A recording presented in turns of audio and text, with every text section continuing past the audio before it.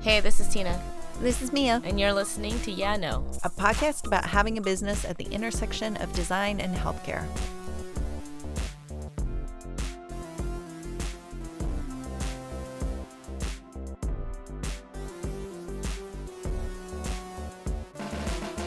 Hey, Yeah No peoples. We're in season 4, and we want to thank you for joining us on this wonderful journey.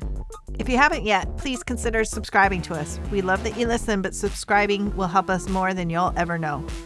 Also, regardless of which method you use to listen to your podcasts, please leave us a review.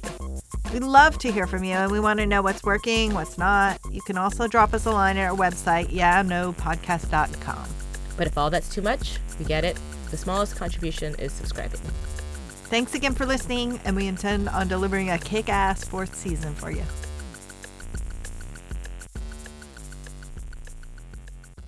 Good morning. Hi. Your hair looks very nice today. Oh, thank you. I'm sure everyone in the audience thinks that it looks nice every day. It looks especially It nice looks especially today. nice today. I That's appreciate really- it. I washed it. It's magical what washing Oh. it will do. I know. It's crazy. I have this new shampoo Yeah. that when we Life-changing? went to what? Life-changing. Life-changing, because it's really funny. I don't know if this is true or not, but when we went to Japan, I went with my parents, and they're both gray-haired now. And we were at a hotel that had Shiseido shampoo, and we really liked it. So we came home, and my mom bought it, and we've all started using it, and it's really nice because I don't know, it must be special formula because it like makes my hair like very soft and straight. My mom calls me and she's like, your dad thinks it's making his hair turn blacker. And I was like, Wow. really? So I looked at him, and I think his hair, he's always had kind of salt and pepperish Right. hair, but I do think it's getting darker. And so now we're all like thinking we might have found the fountain of youth. The family that shampoos together. Yeah, we'll see. So what are we talking about today? We're talking about diversity and inclusivity in healthcare, particularly around leadership. And it's an area that we are very, very passionate about. Our company and all the work that we do support this idea of making healthcare more inclusive. We wanted to dedicate a whole episode to it because we feel like it's really important. It's still a problem. I mean, not Yeah. that it's going to be solved in, any short period of time. We have an incredible guest today. We're huge fans of what he's done. His name is Andre Blackman. He's the CEO and founder of Onboard Health, which is a fantastic company that's focused on creating more inclusive cultures and a pipeline to bring more people from diverse backgrounds into healthcare. Yeah, and we're going to talk to him a little bit about the workforce and leadership and what are some granular ways we can really, accomplish this. Because I think sometimes a lot of people talk about it. They say it's needed, but Right. Everyone knows yeah, that I we think should a be lot doing of this. times it's really hard to do. Like people don't Yeah. know how to do it. Right. So we're going to talk to Andre. I'm sure he'll have some amazing things to talk about. So let's give him a call. Okay, let's call.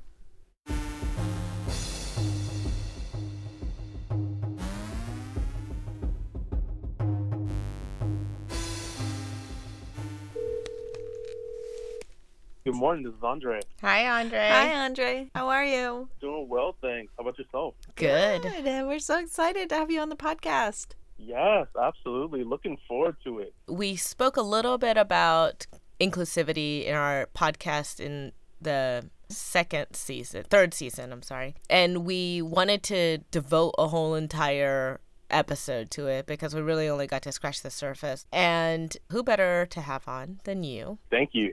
Well, good morning. This is Andre Blackman. I am the founder and CEO of Onboard Health, where we are focused on building a platform to build a more diverse and inclusive workforce ecosystem to power the future of health. Nice. Amazing.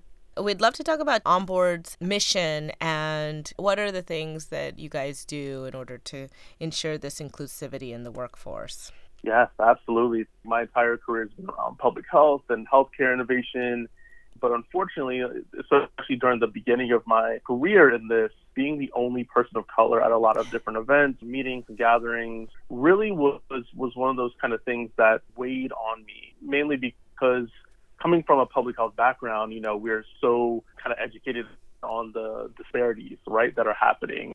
One of the first things that launched me into the public health world was taking a class around tuberculosis and how that was adversely affecting African American communities, and having question marks over my head, like, why was this something that was specific to this community? Fast forward over the past several years, just kind of seeing the intersection of affordable housing or systemic racism and things of that nature, things that literally are ingrained in our society that create these disparities, really kind of woke me up to something where, health communications by itself is not going to fix the problem. Or the introduction of social media into communications, while that was a very hot subject, 10 plus years ago, once again, that is not the golden solution to a lot of these kind of things. And so for me, especially after, I gave the commencement address at my alma mater at the University of Maryland, shouts to the University of Maryland Terps, and then kind of looking out at the audience of students getting ready to go out into the real world, it really hit me that we need to focus on the people who are going to be powering the companies that are tackling these solutions. And that's where Onboard Health really comes in, particularly in our field around health. These are actual people that we are impacting. And so it only makes sense that in order to mitigate a lot of the disparities, a lot of the issues from a healthcare perspective, we need to have representation first and foremost at a lot of the companies and ventures and startups that are tackling a lot of the issues related to healthcare. But we also need to have the leadership that says, hey, this is a big issue that we need to make sure that, helps to move forward the solutions, but also for the companies, right? For survival of companies, diversity is absolutely critical. So that is kind of what we are focused on over at Onboard Health, is making it a lot easier, right? Getting around the pipeline issue that we've oftentimes heard, and making it really straightforward to connect with that diverse workforce. That's awesome. Amazing. You do a newsletter every Sunday. For our listeners, you should sign up for it. I'm always so impressed because it's like Sunday night. I am not I'm not working on Sunday nights, and I'm like, Andre's still working on Sunday nights putting out this newsletter. A number of my friends will tease me that I feel like I'm like Bruce Wayne or like Batman in the Batcave. I have 3 screens up, and I'm like always like looking around, or like, my dad is a big Lord of the Rings fan, and so just kind of I'm kind of like the good eye of Sauron that's always like looking around for like people and places and events, and I love just kind of bringing that to people directly and informing people. I mean, that's kind of tying back to our main 3 principles of Onboard Health, is to connect, equip, and launch, right? So to connect people to like-minded individuals in these kind of spaces, equipping them with resources and tools, and then launching them into, amazing roles, or whether they're, starting their own ventures, making sure that they're connected to insights, as well as, events. So yeah, that definitely is what I'm dedicated to. It's great. Yeah. I mean, we absolutely empathize with your situation where, as business owners and being in healthcare for a long time, you just realize like, wow, sometimes we're in the room and we're the only women, or we're the only non-white people in the room. So for us, has been really important to talk about it and try to get behind people who are doing great work like you. So thank you, first of all, for doing this. And the approach is so interesting, and I think we're curious about what kind of response have you gotten, and how do you get more diverse and inclusive leadership into healthcare? Yeah, that's a great question. I mean, as far as the feedback, I mean, I naturally kind of go toward the actual community. I love connecting with amazing people and hearing their own stories. And when we first got started, it was a great initial reaction to, okay, building the future of health, seeing the intersection of social determinants, a lot of upstream opportunities, and traditional healthcare. Like, that was a connecting piece in itself, right? Talking about sustainable health innovation. But the next layer, especially, in year 2, when we started kind of really hitting the gas on growing the community and prompting people to tell us their stories, that's when it started really hitting home, right? As far as the representation and And like you all mentioned, right, like being the only in a lot of these kind of different rooms. And that shapes the narrative around, okay, what does a data scientist in healthcare look like? So, as far as the responses on the employer side, one of the first things that I remember hearing is that we know that diversity and inclusion is important. We just don't know where to find those candidates. And so for me, I had to kind of check myself because I've spent the past decade plus, getting connected to a lot of amazing people that look like the rest of the country, right? Women, people of color, people from the LGBTQ plus community, right? Mm-hmm. I mean, like, this is something that's second nature to me. So when I heard that, it was kind of, jarring. And then, we have to jump into, okay, well, this is exactly why we're doing this, right? So we know it's important, but also we don't know where the pipeline is to tap into, right? And so one of the things that we've heard constantly is we're going out to HBCUs, historically Black colleges and universities, and doing recruiting. And so that's kind of the default, I guess, for employers kind of looking for, more people of color. But as we've all grown to learn over the years, diversity, is not just going to HBCUs, right? Like, it's not just that. And so challenging employers to open up their understanding of where people of color, more women are, things of that nature is really important. So I think, like, on one side, it's been a tremendous, response as far as, like, we know this is important. We don't need any more convincing, but we do need to know, like, how we do this properly. And so I think that's been the kind of central theme that we've been hearing and getting feedback on, but also kind of spinning it back to the community, like a lot of gratitude for building some sort of platform and community where people are saying, like, wow, I had no idea that this company existed, right? Like, this company was tackling diabetes in my community with technology. Or I had no idea that there were other people that looked like me that had backgrounds in public health and design thinking. I didn't even know that design thinking was a thing in healthcare, right? So all these kind of different things that have been coming out, which is music to my ears, because I've spent my entire career just unearthing these kind of themes and concepts and people, and now doing that at scale has been tremendous. As you're speaking, I was thinking about, there is a pipeline issue, at least from our world of design and healthcare. And because design is also not very diverse at all. Well, I mean, I think, and I guess I'm not even talking about inclusivity or diversity. I'm just talking about in general. A lot of people don't really understand the intersection of design and healthcare, right? They understand from a very heavy design perspective of, somebody might do like UI or UX, or they might do branding, or they might do campaigns. And from a healthcare perspective, they might be focused on things that are maybe ethnographic in nature, or they might, understand healthcare providers, right? Doctors, nurses, that perspective.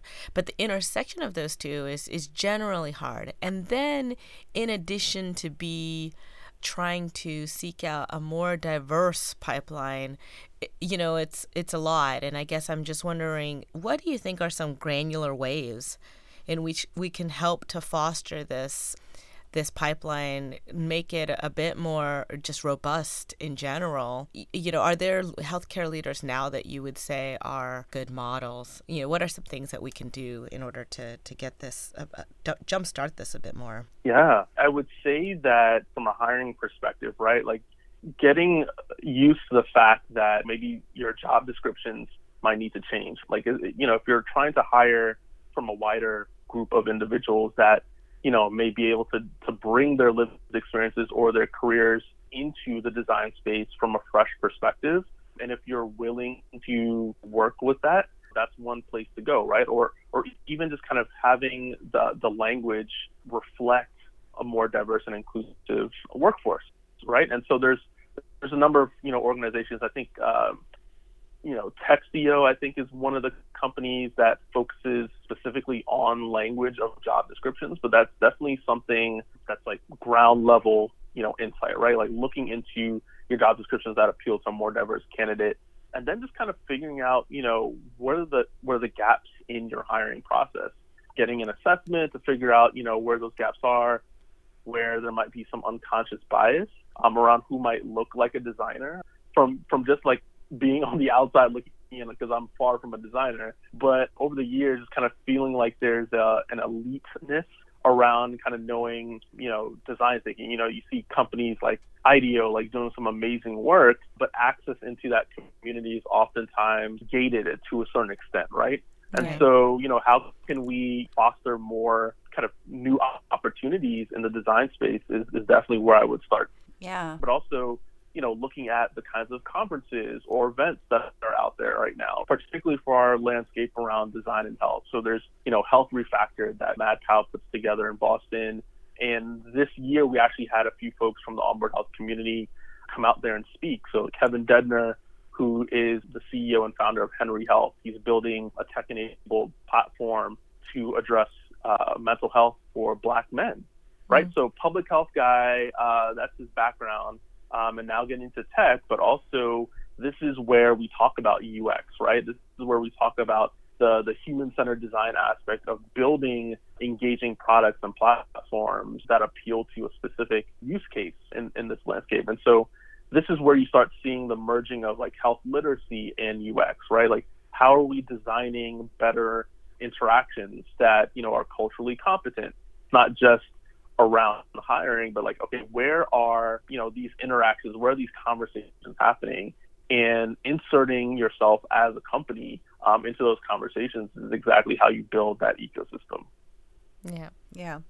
I was thinking, there's inviting more diversity and more inclusion, but also like, how do you meet the diverse needs of the people that you bring into your company? What's your culture like? How are you showing up to make sure that you're supporting? I mean, I think it seems like it has to all work together in some ways. And also, I mean, I don't know how far back into the pipeline you go to, but do you look at education, and are we teaching our young people to go after jobs and go after leadership positions, and what does that mean, and how can they do it? Yeah. You have me smiling and nodding over here because that's exactly where one of the spaces that we love to just kind of have those conversations, right? At the, at the university level, right? And so, for example, my alma mater at the School of Public Health at Maryland, one of the things that we've been wanting to do with them is to kind of help with curriculums, particularly for schools of public health, to talk about this new landscape now, right? So for years, public health and medicine have been kind of shaking hands in certain ways, but oftentimes like the prevention versus treatment piece has been kind of this hard line. Mm-hmm. But now we have people bringing in, affordable housing and connecting that to hospital systems, right? Or mental health and tech and how that's being used. So I feel like making sure that students understand what options that they have in front of them, and that's kind of what we are excited to do with a number of institutions that want to bring in more of that kind of concept, right? So pulling together speaker series, right, and bringing actual entrepreneurs and leaders into the classroom, and convening those kind of opportunities so that they can say like, hey, this is what we're doing. Ask me any kind of questions. Let's make those connections, right?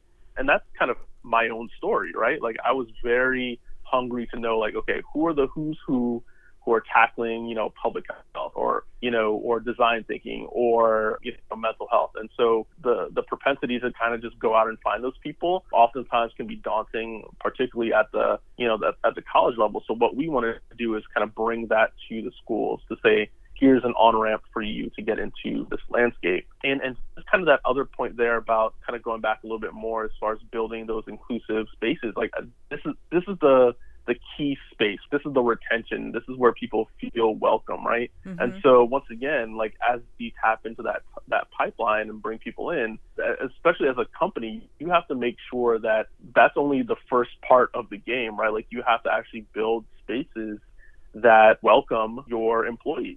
Building that culture is extremely important. One of the things that we've noticed over the past year and a half is that leadership buy-in is so critical. I mean, that's for everything, right? Like when we talk about innovative, opportunities, right? If the leadership isn't bought in, you can spin your wheels all you want, but you need to have that kind of momentum from the top. And so I feel like having leadership that recognizes the value of creating those spaces is going to be absolutely critical. And then actually having a team, right, like the HR folks getting trained and understanding those kind of key principles so that they can actually walk that out. So I feel like that's another big aspect too, to have the team fully invested and working to get that feedback, whether that's, building, an inclusion and diversity council to make sure that you're constantly learning.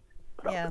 Inclusion metrics Yep. and things like that, so that, there's transparency and people understand it and they know it and they see it and they can, put themselves to really making sure that it's going to happen because they know, they've measured whether or not it's working. Yeah, exactly. Without those kind of metrics, you're kind of paying lip service to, this kind of movement here. And that doesn't move the needle internally. Yeah. Right.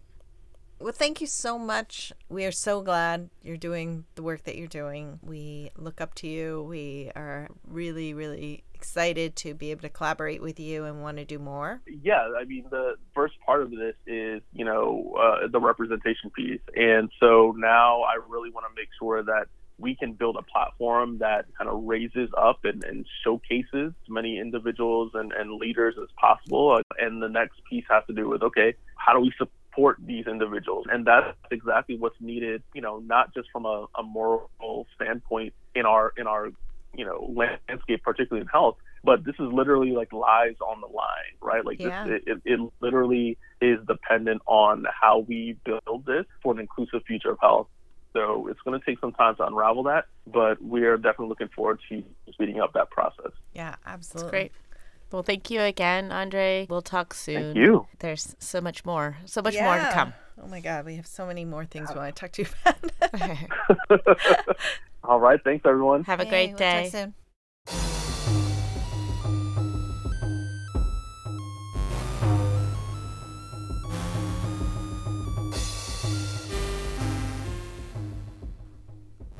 How great is Andre? He's so cool. I love people who just are able to articulate their mission so clearly. I know. I love that. The Connect Equip launch. I strive for it every day. Yeah, it's so good. So good. But he's fantastic, and we love the work that they're doing over there at Onboard and support the mission so much and are always trying to find ways that we can partner with them as well. Yeah.